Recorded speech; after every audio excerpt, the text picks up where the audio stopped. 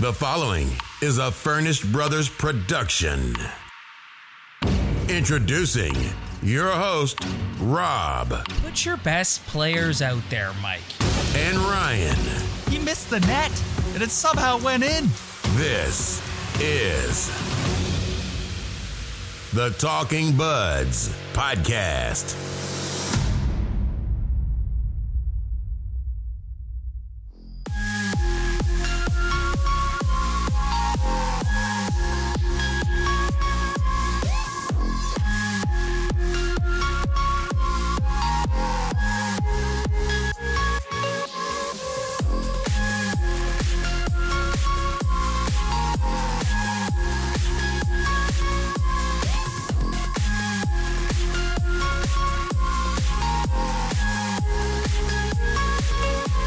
Welcome to the final Talkin' Buds podcast of the 2018-19 season. Rye, it's been just about a week since the devastating Game 7 loss to the Boston Bruins. We decided to wait to do our end of the year show, let the dust settle, let some things blow over. And I'm kind of happy we did that. Before we keep going, how are you feeling a week after the fact? I'm over it. I think I'm over it at this point. You come to terms with all the things that went wrong, and there's just a lot of things they need to improve on, and we've talked about it all year, all throughout this season on this podcast, all the things they need to work on. And after the emotion is gone and you just think about it, it's just... I'm over it because I understand why they couldn't make it through and why even if they did make it through, they probably wouldn't win a Stanley Cup. So I'm kind of looking forward to the off season, what they do. They have a lot of stuff to figure out. So I'm just gearing myself up for that. And that right there is exactly why I'm happy that we waited, because I don't want to spend too much time dwelling on this past season. I want to focus on what's ahead and what's to come. So off the top of the show here, let's just take 5 minutes, talk about the season that was, and we're going to switch it up. We're going to do bum and beauty off the top. We're going to name the bum of the season and the beauty of the season. So, Ryan, describe in one word, describe the 2018-19 Toronto Maple Leafs to me. Predictable. Oh, that wasn't the word I was going to choose. Yeah, I was going to go with disappointing. Yeah, disappointing, yeah, but I think it's predictable. Like, all year we knew they were playing Boston, and about halfway through the season, when we for sure knew we were playing Boston, we all picked Boston to win the series. So, at the end of the day, I found it very predictable. And I'm going to say disappointing because it's not all doom and gloom. Mitch Marner had a career season. John Tavares had a career season. Austin Matthews' numbers were right around where they should be with his past seasons. Freddie Anderson was in the Vezina conversation right up until the end, so it wasn't all bad. But we said, if you go back to episode 1 of Talkin' Buds this year, we said anything less than the second round should be considered a failure. And this season, you're going to hear me reference this probably a lot tonight in this show when talking about the future, but this is the first ending of a season in the Brendan Shanahan, Mike Babcock, Kyle Dubas era that doesn't feel like just part of the process. Like, this feels different. This feels like this team didn't get the job done. This feels like a failure to me. Yeah, that's the perfect way to put it, is the whole rebuild Shanna plan. It's all happened. We got our guys. The fact that you get bounced again in the first round and you still have the same controversies you did exactly 365 days ago with the coach and some of the decisions and the defense not being good enough, and just it kind of back to where it was a year ago. And I know they had a better series against the Bruins, but like it's kind of, we're all back to where we were a year ago. it was still a failure. It was still a choke job. They had a chance. Game 6 was their opportunity to put that series away, and they didn't do it, and it cost them. And I think that's why we all felt doom and gloom after Game 6, because none of us had a good feeling about going back to Boston for Game 7. And you know what? We can sit and talk about the positives like Mitch Marner throughout the regular season and John Tavares throughout the regular season. But a week removed from that Game 7 loss, the one thing that is still fresh with me is I don't care about the regular season. I don't. This is a good enough hockey team. There's enough talent on this team to perform during the regular season. You got a good goaltender. You should be able to be a perennial playoff team in this division and in this Eastern Conference, whether you're a wild card team, whether you're one of the top 3 teams in your division. I just kind of expect now that they're going to make the playoffs. It only being a week out, I'm still kind of just hyper focused on what happened in that series. I'm kind of just, you know what, Marner had an unreal year, cool. I don't care right now. John Tavares, unreal year, like, I'm still kind of focused on that playoff series. So even though those guys had great years, I'm kind of in the rear view for me now. Talk a little bit about Zach Hyman. Admits last week in locker cleanout that he played on a torn ACL. Had that makes surgery no today. sense. Yeah, he had surgery today, and it's going to be a 6-month recovery. So he might miss training camp. Yeah, is there like a different types of torn ACLs? Like, I don't know if that makes any sense, but like I've seen dudes go down in every sport with a torn ACL, and they're down. Yeah. Like they're not getting up. Yeah. Like I guess this guy's giving it 100 every shift on a torn ACL. Like I just want to know. I'm no medical professional, but I just want to know how he was able to do that, because I've seen guys go down immediately after tearing an ACL. I don't know the specifics of the severity of the injury, but it was revealed that it was a torn ACL, and so wow. That's unbelievable. What I can't believe warrior. Yeah, I can't believe he was still able to be one of the fastest skaters on the ice with that. Like what? Like I don't get that. All right, and with that, we're gonna, like I said earlier, I'm gonna switch it up a little bit here. We're gonna do bum and beauty of the season right here, right now. Hit the intro music. It's time to find out who's a bum and who's a beauty. Take it away, buds.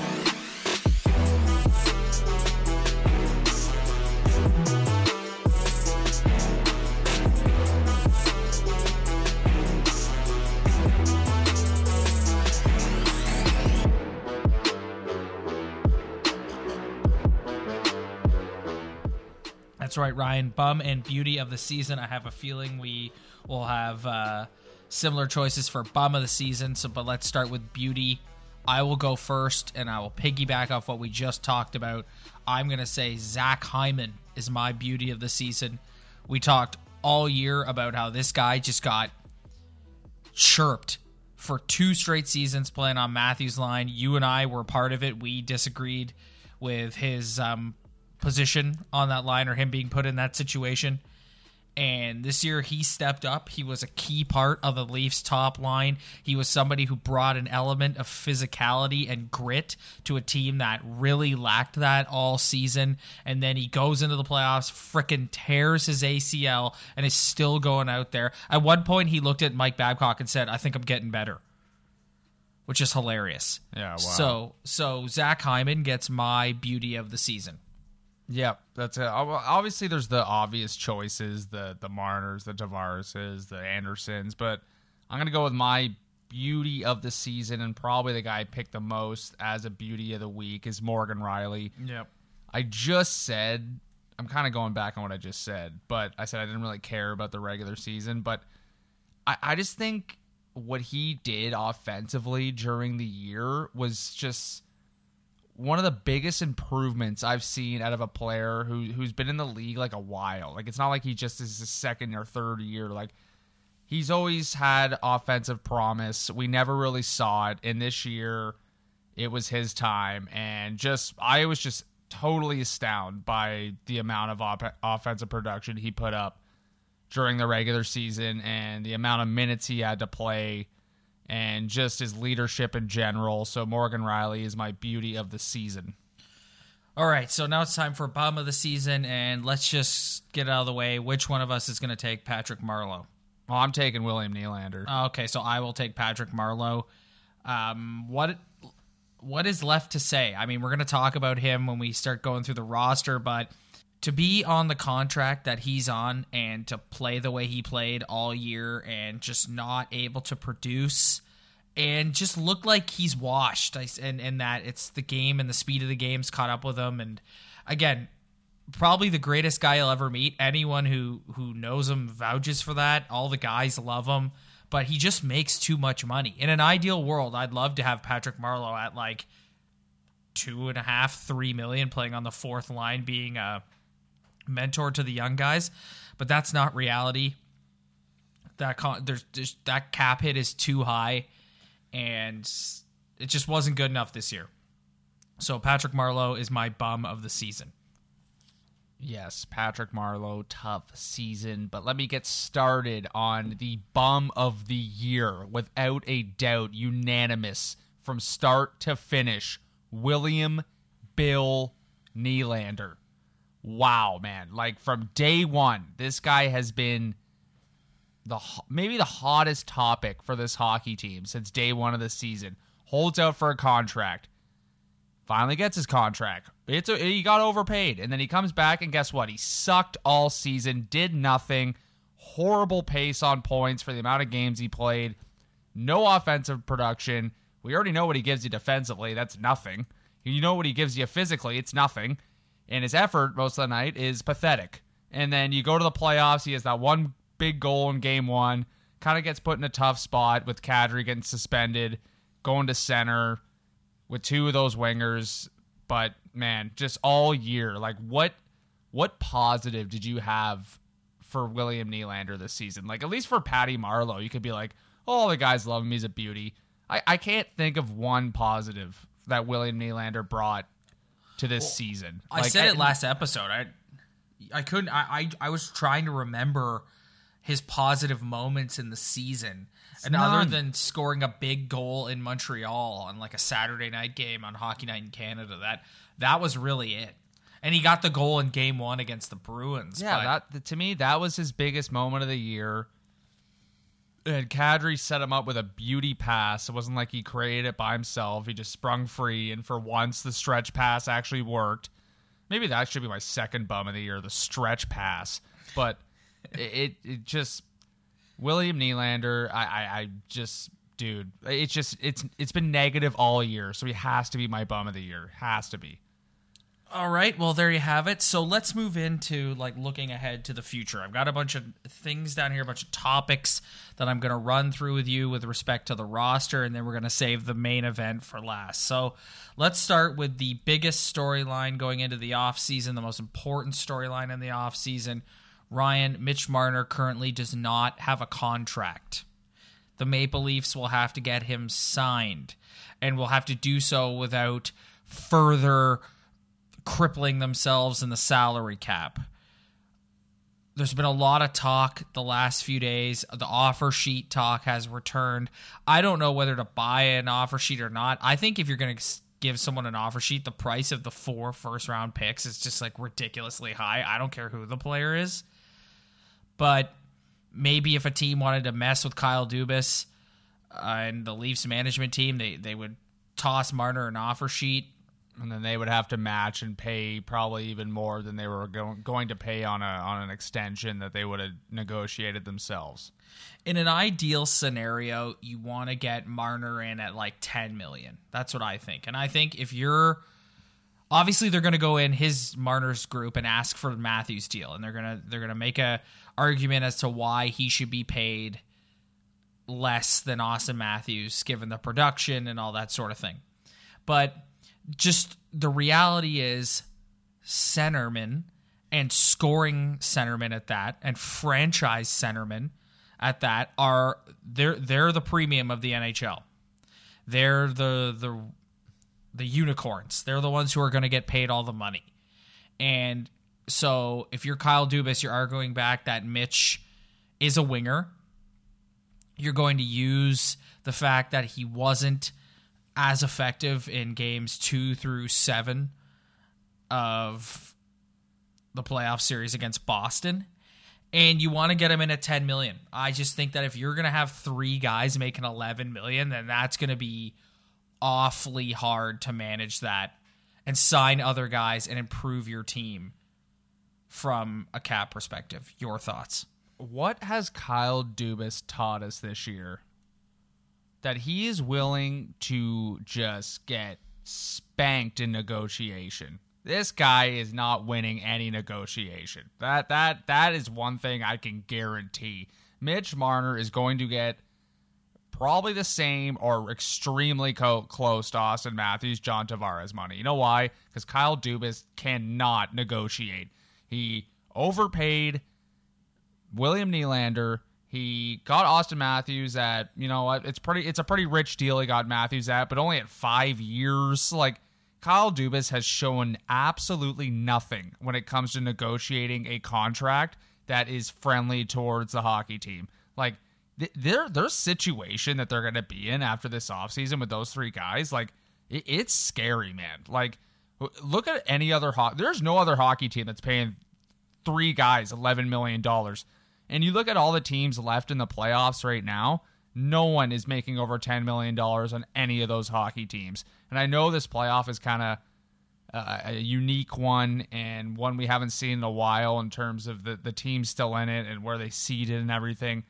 But I just have no faith that Kyle Dubas is going to negotiate and play hardball for a team-friendly, not team-friendly, like Mitch Marner's not taking a hometown discount, but he's not playing hardball to make sure he gets him in at a certain number.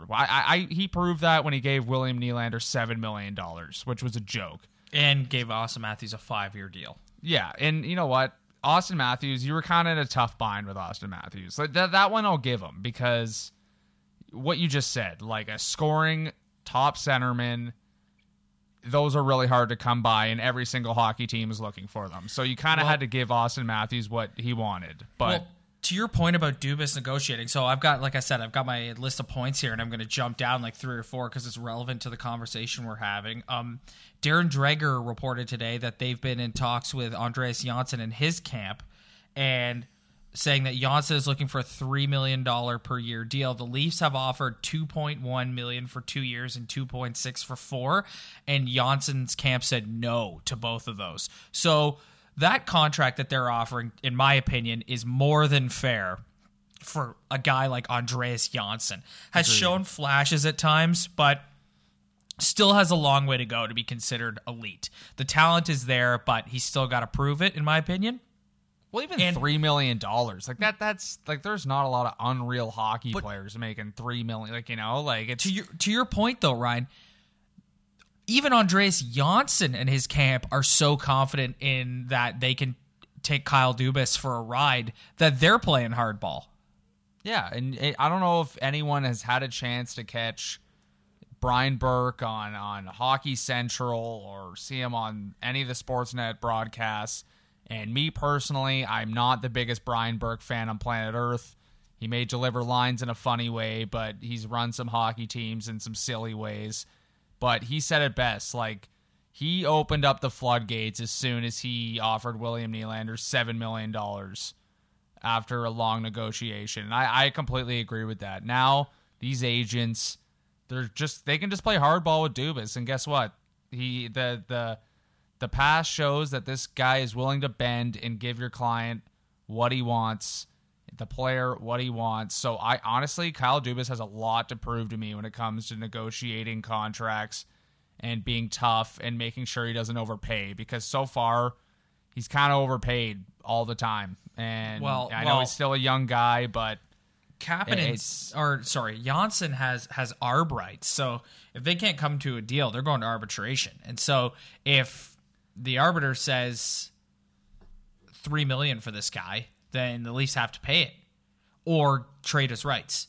So here's the thing: like, if they blow the doors off with Marner, this is why it's so important. And if you heard, I heard Chris Johnson say the other day that he thinks the pitch to Marner will be like they're gonna meet with Marner in his camp, and it's gonna be this elaborate presentation about how like we need to sign you at this number because then after that we need the money to do X, Y, and Z, and if you're in too high, then we can't win a cup. So it's like sort of pandering. It's too late for that. It's too late. You shouldn't have signed John Tavares then. Yeah. Like, to me, if that's your pitch, you should have let Johnny T sign with another hockey team. As soon as you signed John Tavares to an $11.5 million contract, that put you in a serious situation with Austin Matthews and Mitch Marner, and especially after the year Mitch Marner had. And going back to the season, he proved that he was the absolute engine for the team, was providing offense every single night, made John Tavares have a career year. So as soon as you inked that contract with Johnny T, and as soon as you inked that contract with William Nylander at $7 million, like, you're putting yourself in a serious situation. And why should Mitch Marner take any less than those guys? Because we talked about it all year. Like, what's the okay? Cool argument. So what? Like, doesn't mean I'm taking it. Like, I'm here for me. I'm here to make my money and make my brand. Like, I don't care about your cup winning team. Figure it out. Like, dude, they're gonna be in a like, this rebuild has come, like, it's ended real quick. So and the Shanna plans ended real quick. So like, what do you think? Switching over to Kapanen and Janssen, who are RFAs and also need new contracts, where are you at with them? Like, are you looking to move one of or both of those guys? Like, I think Kapanen doesn't have our arbitration rights, so you can play, like, you can be a little play more hardball with him. But Janssen, it's like, what do you do? Like, do you just look to move his rights? If you look at the statistics, basically what Andreas Janssen is what Connor Brown was 2 or 3 years ago when he got 20 goals that season, and then he signed for $2.5 million. Given Connor Brown's a Toronto kid and probably just wanted to play for the Maple Leafs, so probably could have got higher somewhere else after a 20-goal season, but decided to stick around. Me personally, I would not be sad in the slightest if Andreas Janssen and Kasperi Kapanen were wearing another uniform next year. Interesting. Like, there's a lot of people who would disagree with you on that. Oh, cool. Like, I just, you know what? Like, it be careful. Don't get too attached to these guys. Like, I've seen teams in the past have somewhat success. You get too attached to the players on the team, and what ends up happening is it becomes a dumpster fire a couple years later. Well, no, listen, I agree with you. I'm of the opinion that based on how this was an ugly ending to this season. This wasn't a nice ending. You're not ending the season on a positive note, and this is like another reason why I think they need to try and work something out with Marner that's team friendly, is because they got to switch out some of the parts on this team. You can't trot the same group of guys out here that, like, top to bottom, like, your core star players are intact, but you can't trot the same roster out next year and expect people to buy in. Like, there has to be some change made here. Like, there has to be, just based on the way this season ended. You can't just come back with it. So if you got to move on from a Kapanen or a Janssen, you need to use those two guys to get some help on your blue line. Then knock yourself out. Exactly. Like, 100%. Like, knock yourself out. Go for it. They've got themselves, like we just said, they've got themselves in such a bind with these 3 contracts with when Marner's going to sign that it's kind of like you can't get attached to these guys anymore because there's no room. If a guy has a couple good years on his entry level and is demanding any sort of money, like it doesn't matter if it's $3 million. It doesn't seem like a lot, but when you have 3 guys at $33 million of your cap taken up, it is a lot. And you got Morgan Riley and you got all these other guys. To me, just you got your 3 guys in place, and now everyone else is interchangeable. Actually, no, throw Morgan Riley in there. You got your 4 guys in place, and everyone else can either stay or go. Look at the Chicago Blackhawks, man. Like, how many wingers have gone in and out of that franchise in the past 10 years? Like, and Pittsburgh. It's just, exactly. Pittsburgh, there's always a bunch of nobodies on Crosby's wing or Malkin's wing. There are guys coming up from the A. Like, you can't, when you have this predicament in your salary cap, you cannot get attached to these guys. And Andreas Janssen and Kasperi Kapanen, I like watching them play hockey. They're skilled guys. They're fast. They can help your hockey team. To me, they're the exact same hockey player. So you pick one or the other. Yep. Because you can get some. I think you should trade Kapanen because you can get more for Kapanen.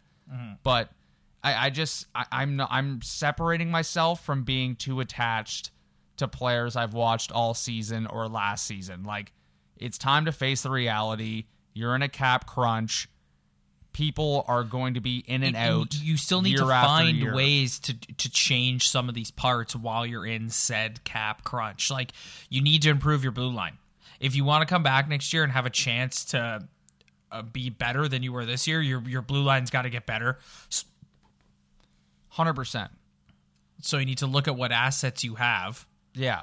And you know what? Turn all your focus to getting another blue liner. You know what? If you're going to spend, I'd rather you take the $3 million a piece for Kapanen and Janssen and use it for $6 million on a good defenseman, personally, because that blue line is just whoa. Like wow. Oh, Calle Rosen's coming though. It's like this blue line. Like, if they want to go anywhere with this Brendan Shanahan era, Mike Babcock era, Kyle Dubas era, they need to add another defenseman or 4. Like, I get all the skill and scoring, but your 3 top dogs should be able to provide offense for you.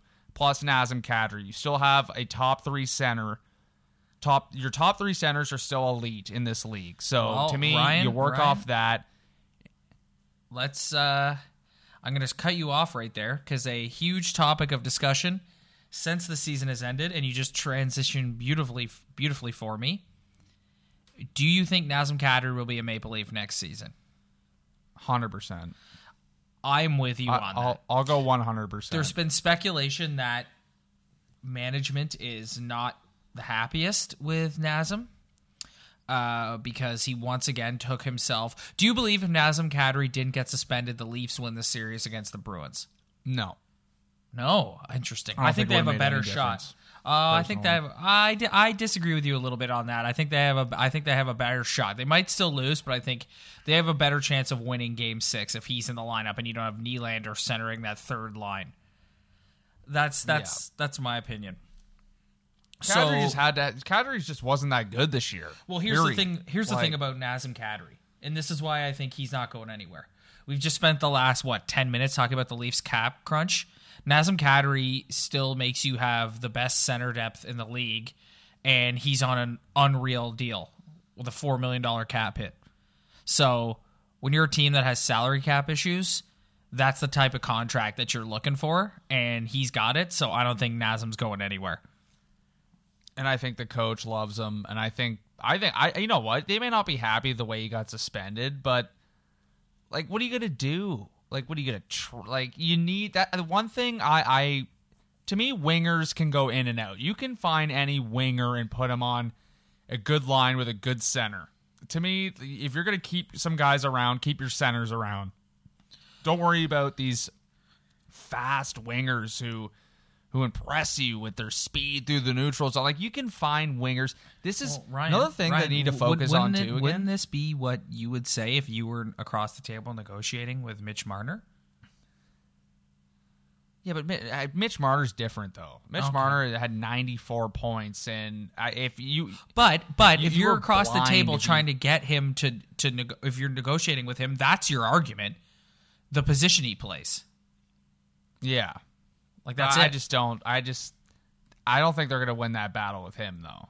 No, I don't think so either. Like, they could win that battle with Andreas Janssen, but I don't think they're going to win that battle with Mitch Marner because it's like, okay, get rid of Mitch Marner, see what happens. Like, okay, like, we all know how important he is to this hockey team. Yep, it's true.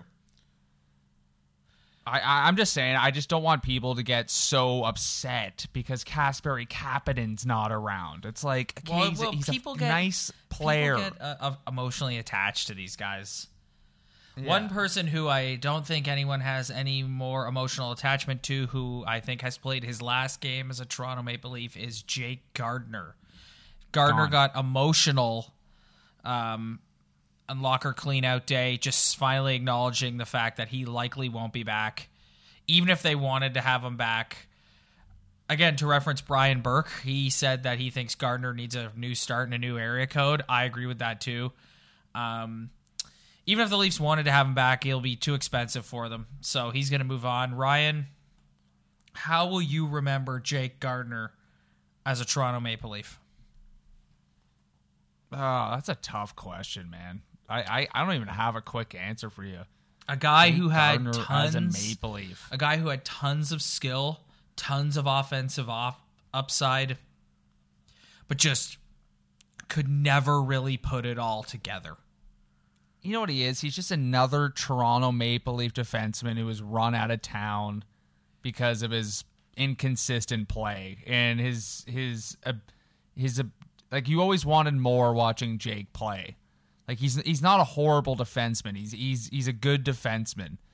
But when you're put in a position to play a top 4 role and you went to sleep as much as he did sometimes, like, people aren't going to like you. And and when the games, his worst games of his career were all big hockey games, you know? Like, Yep.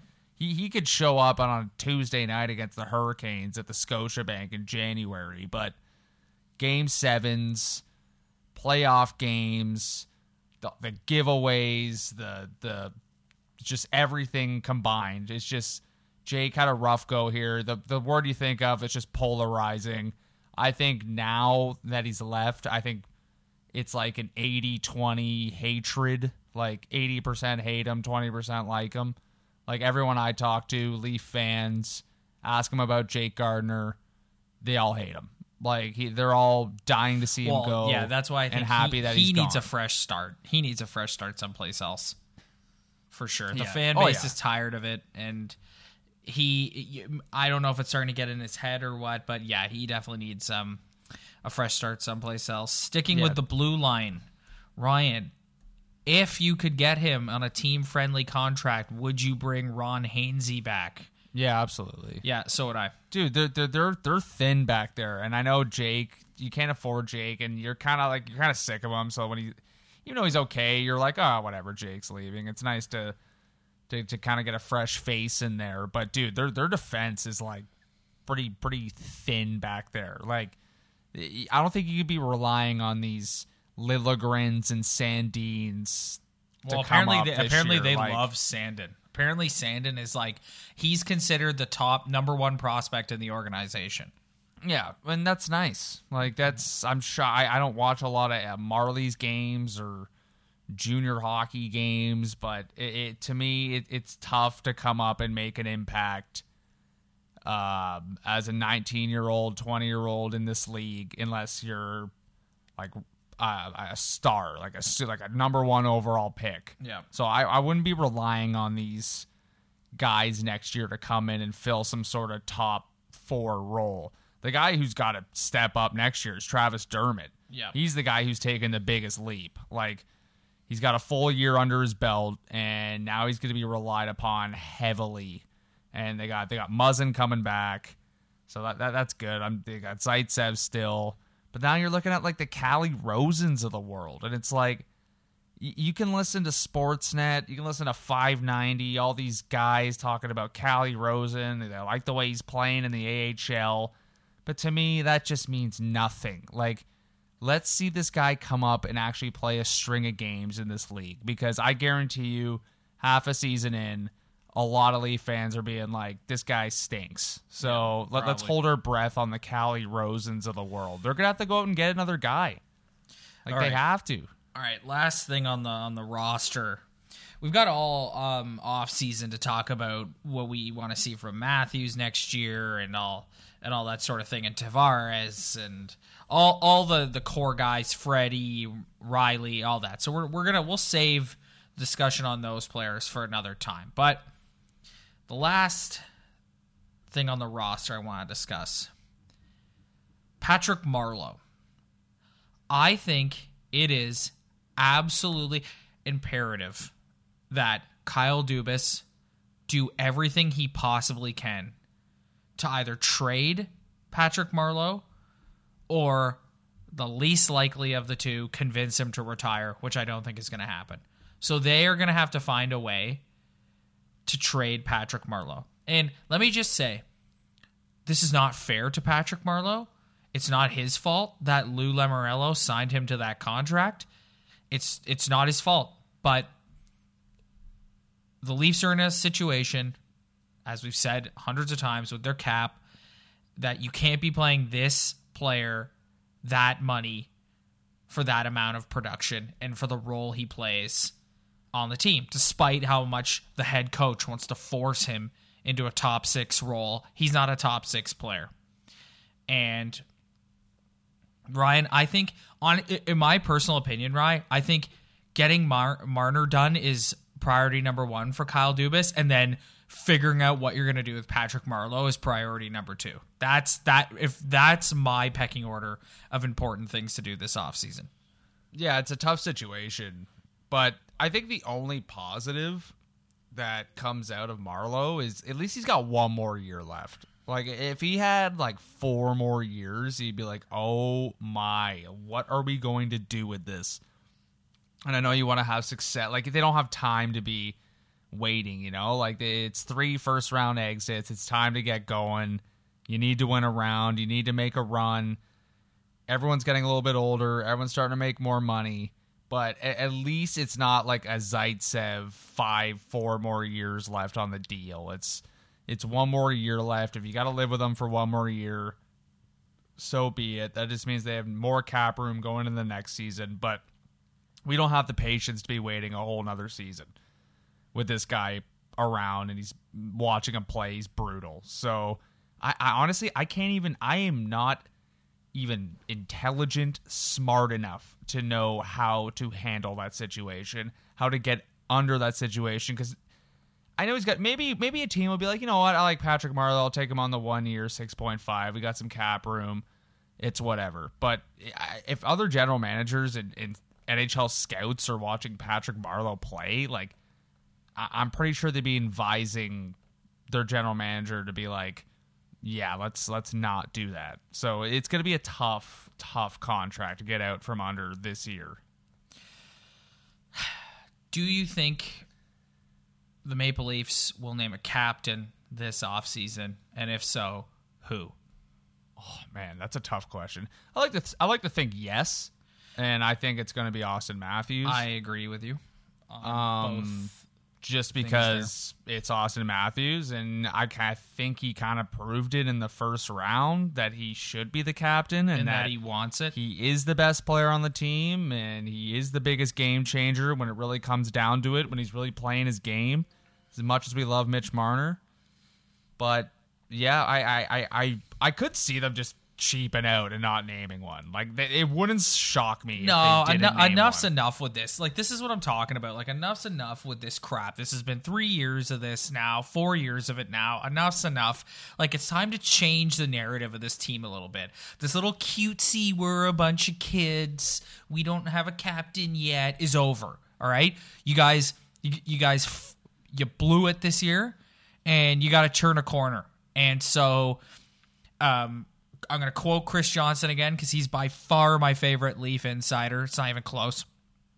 The organization changed the day Austin Matthews was drafted first overall. Put the C on him. I know you and I both at times this year were saying Riley. I think Riley would also be a good choice, but I just think realistically, Austin Matthews is the guy, and enough is enough. And his entry level's over. It's not like you handed some kid some captain that he didn't deserve. Exactly. He's little snot-nosed kid who's spoiled first overall pick. The guy's done his 3 years. He's had a good 3 years statistically. He can score the lights out. Finally showed up in a big series. And I think it's just time to stop trying to... we want to avoid the whole Toronto drama narrative by naming it. It's just name that. Who cares? Why is so much thought being put into this? What is the big deal? Just put the C on the guy. Really, at the end of the day, what does a captain do? It's the Mark Messier days are over. It's the guy's just wearing the C because he's your franchise player, not because he has to be the most incredible leader and be a guy who sparks the locker room. No, he's the best player on the team, and he's got the ability to change a hockey game with one wrist shot. So put the C on him. Let's stop this stupid talk. I'm sick of this. we'll spend another weeks talking about this. Like, let's just name the captain, please. Ryan, it is time for the main event of the evening. The number one topic that I've wanted to discuss since last Thursday's locker cleanout is finally upon us. Without a doubt, the biggest talking point of contention, whatever you want to call it, since the Game 7 loss to Boston has been Mike Babcock and his deployment of the roster, distribution of ice time, and his comments after the game about how he felt like Patrick Marleau should be out there, and then getting up and storming out after being asked that question, like, how dare you have the audacity to ask me that question. Then on locker cleanout day, the man did himself no favors and once again proved that he is one of the more arrogant egomaniacs on planet Earth, when he basically, you know what I learned about him, Ryan? He believes what he did and how he coached was right. And if we were back here all over again, Patrick Marleau would be out there again in the final few minutes of the game. He did himself no favors. He took zero responsibility. He took nothing on his shoulders. He didn't say one thing where he felt he could have improved. He once again criticized the depth of the roster. Then his boss, Kyle Dubas, comes out, takes everything on the chin, took the Nylander contract situation on the chin, took the Leafs penalty kill being bad on the chin and their power play being bad on the chin. I don't understand how he's taken that on the chin, but whatever, he did anyway. And then so here's the thing, okay? I think we can all agree, and I think it's been proven, that Mike Babcock and Kyle Dubas are not on the same page. They see the game differently. They believe in different philosophies when it comes to what makes a winning hockey team. But the one thing that Mike Babcock and Kyle Dubas and Brendan Shanahan all have in common is they're not dummies, and they have their finger on the pulse of what's going on. And you'd have to have been like living under a rock to not be aware of the criticism that was being thrown at Mike Babcock for the way he coached in the series, and specifically Game 7. So you'd think that Kyle Dubas would come out, and even if there is some discussion going on behind closed doors about Babcock's future, in public and to the media, he's going to put ice on that fire, and he's going to say, he's our coach. This speculation's not going anywhere. The speculation is ridiculous. He's not going anywhere, etc., etc. Ryan, he did not say that.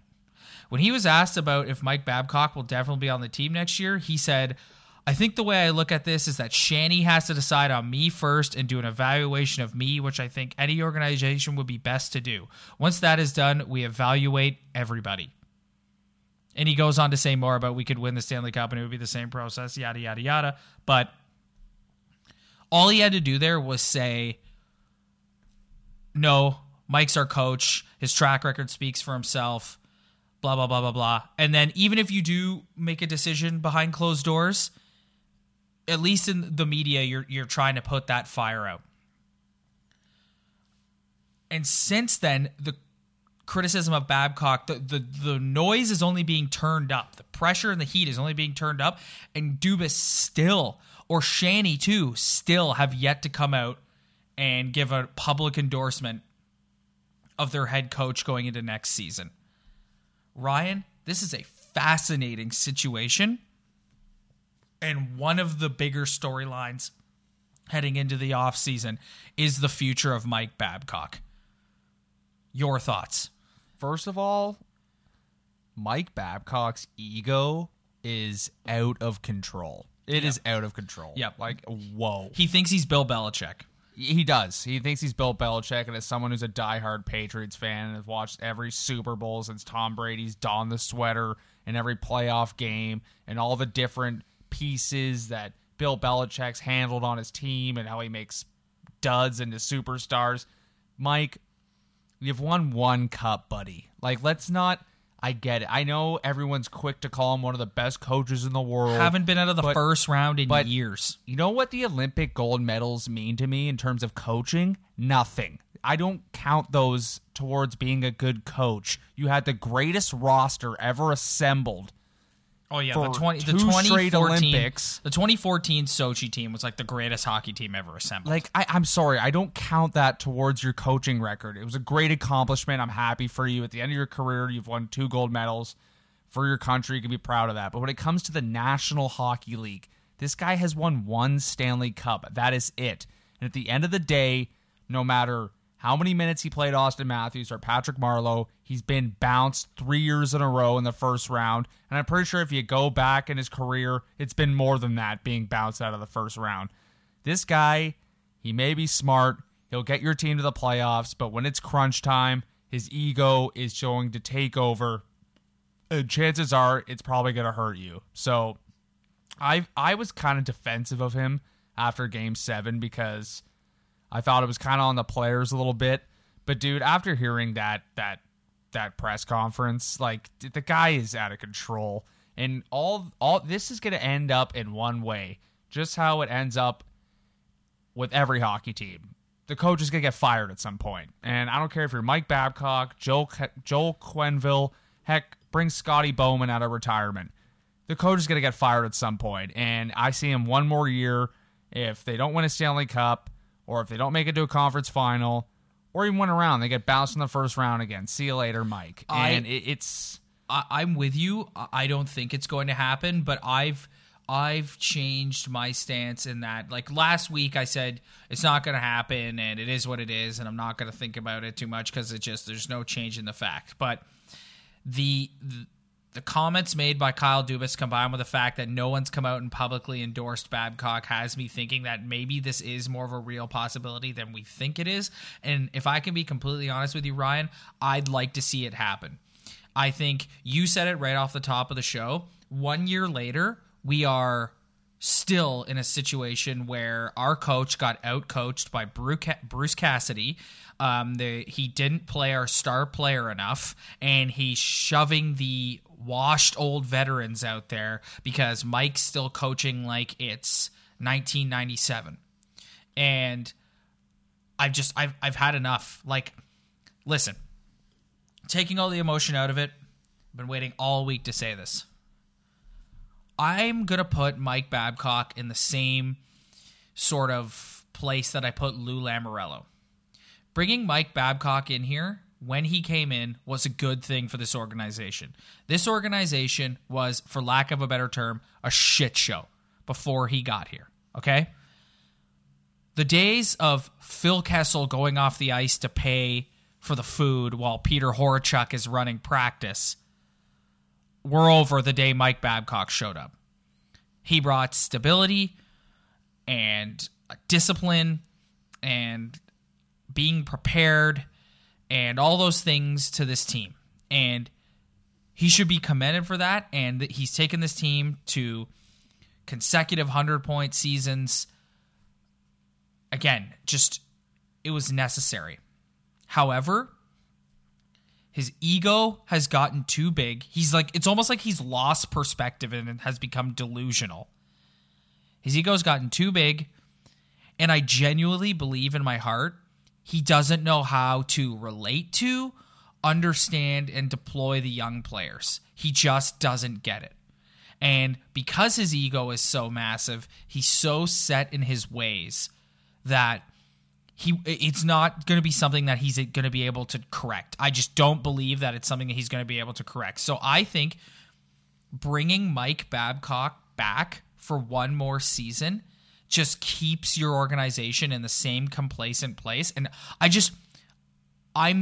this team is not going to take the next step, and this group of players are not going to be pushed and lifted up to the next level as long as he's behind the bench. I truly believe that, and I think the time has come now to make the coaching change. Now, his detractors say, they bring up the 100-point seasons and they say, well, who are you going to get to replace him? Which is a good question. Obviously, we all lean towards Sheldon Keefe because that's this is Dubas's a guy. whole separate argument for me. It's the Mike Babcock thing, and then there's that. To me, everything you just laid out, Mike Babcock's not a bad coach. And what you brought up with the whole Peter Horacek and the way this franchise operated before he got here, it's an unbelievable point. Like, it's so true. And you know what? Babcock's perfect for that. But he's a guy, he'll get you in the playoffs. He's a good coach. He'll get you in the playoffs. But when it comes down to crunch time, all he's proven so far is that you're angry at him once it's over, because there's a lot of decisions he's made that have you scratching your head. And it's just because of his own ego. For no other reason. I don't care. Don't give me the amount of shot attempts that Marleau had at the net. Come on, man. Open your eyes. Like, you know. I don't know. It's like there's something in his brain. There's like a wire crossed in his brain that he can't figure out putting these young guys in those situations. He just looks at the bench and he sees Marleau and he sees Hainsey and he's like, you two, you're my guys. And Johnny, and like, I just, if I was a media member, I know you would get fired immediately and never let back into the Scotiabank Arena again. But if he said that to me, and if I was a reporter, I'd just look back and be like, why are you lying right now? Like, what? Like, but Ryan, that's the thing. Ryan, like, Ryan, that's the thing. And this is why I think it's like, time to remove him. Why are you being stupid? But that's the thing. Ryan, he's not lying. He's not lying. He genuinely believes in his head and in his heart that he's doing the right thing and we're all idiots. Like, that's the thing about Babs. Like, and that's why I said, like, he's borderline delusional. Like, there's no lying. Like, there's no, like, he's in denial. Like, nothing. Like, we could play Game 7 over again tonight against the Boston Bruins, and the same situation could be happening, and in the final 6 minutes, Patrick Marleau would be on the ice every other shift. That's just the way he operates.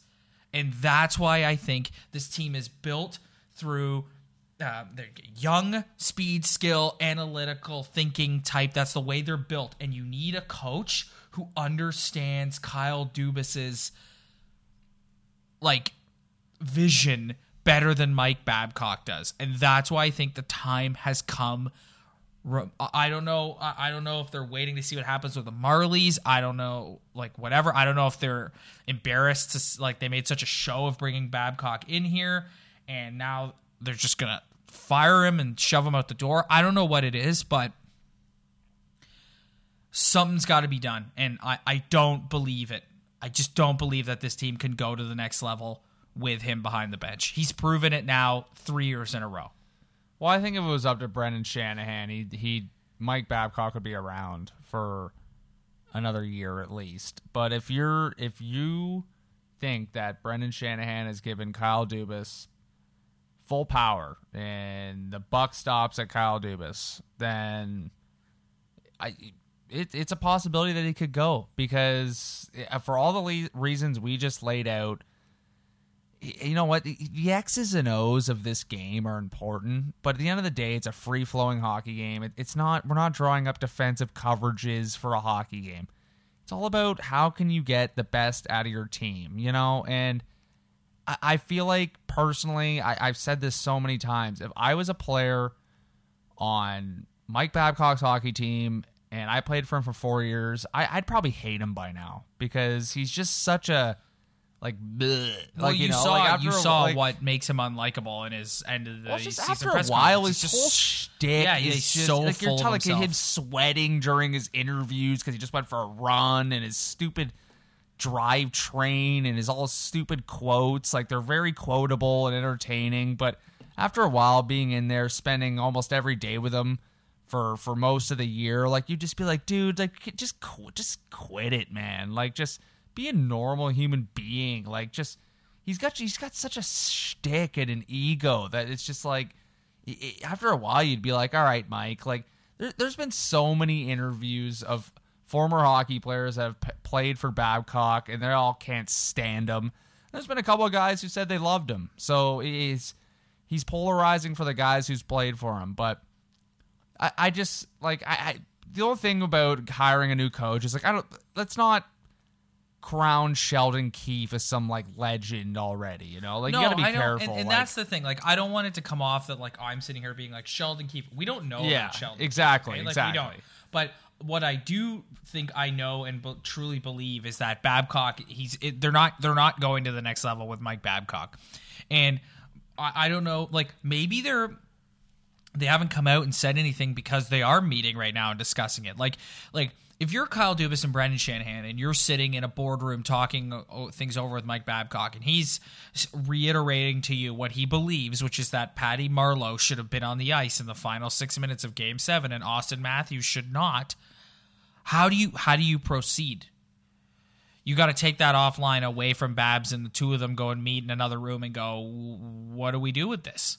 If Brendan Shanahan's sitting in an office with Kyle Dubas and he looks at him and goes, Kyle, I didn't hire Mark Hunter. I didn't bring back Lou.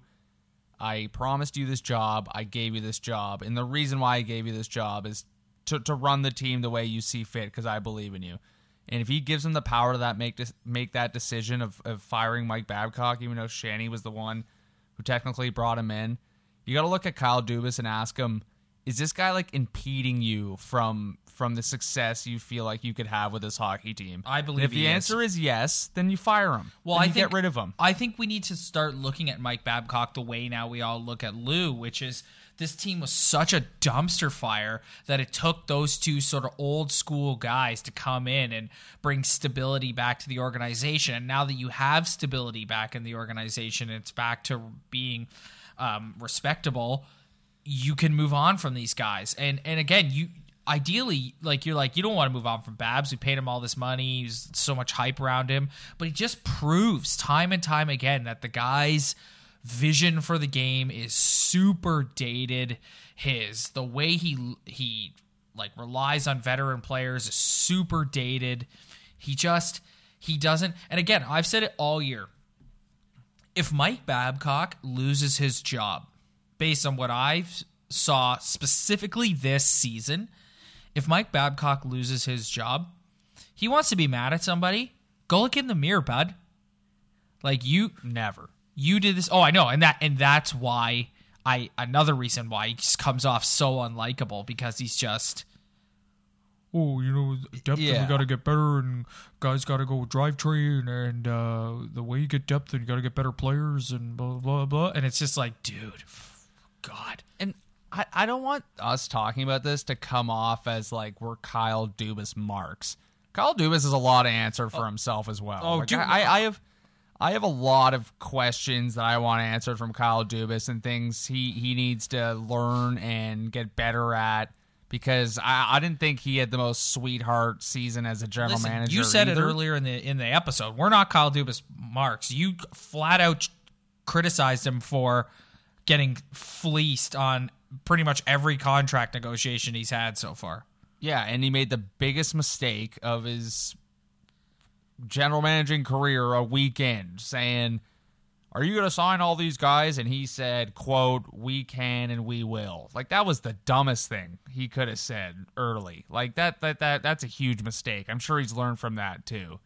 Like, there's being a smart guy, and then there's being arrogant and being the cool guy. Like, you just got to not say things like that. And then there's the whole weird thing with William Nylander being promised not to be traded. Like, that was silly, too. And so was that whole contract. So I don't want to come off as like we're Kyle Dubas marks chirping Babcock, but it comes down to this. If your general manager and your coach are not getting along and there's tension, one of them needs to go, and usually it's the coach who goes first. So it's not about who's right, who's wrong. And Shanny's, let's not forget who Shanny's wagon is hitched to. And yes, he did bring in Babcock, but his wagon is hitched to Kyle Dubas.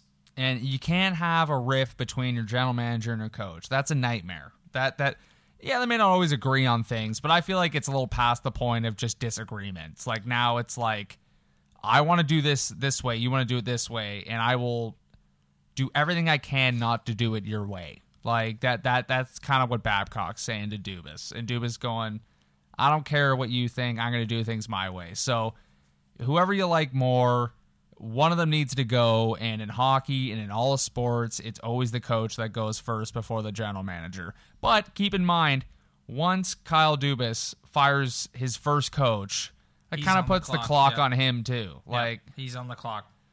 So let's even though I think Brendan Shanahan is with Kyle Dubas for the long run, but it's you don't want to be going through a bunch of you don't want to be the Philadelphia Flyers. Like you don't want to be a team or the Buffalo Sabres. They're just running through head coaches. But it's pretty clear after all this that Mike Babcock is just like how is he going to change? How are things going to get better? Like, and that's to me why I have no optimism.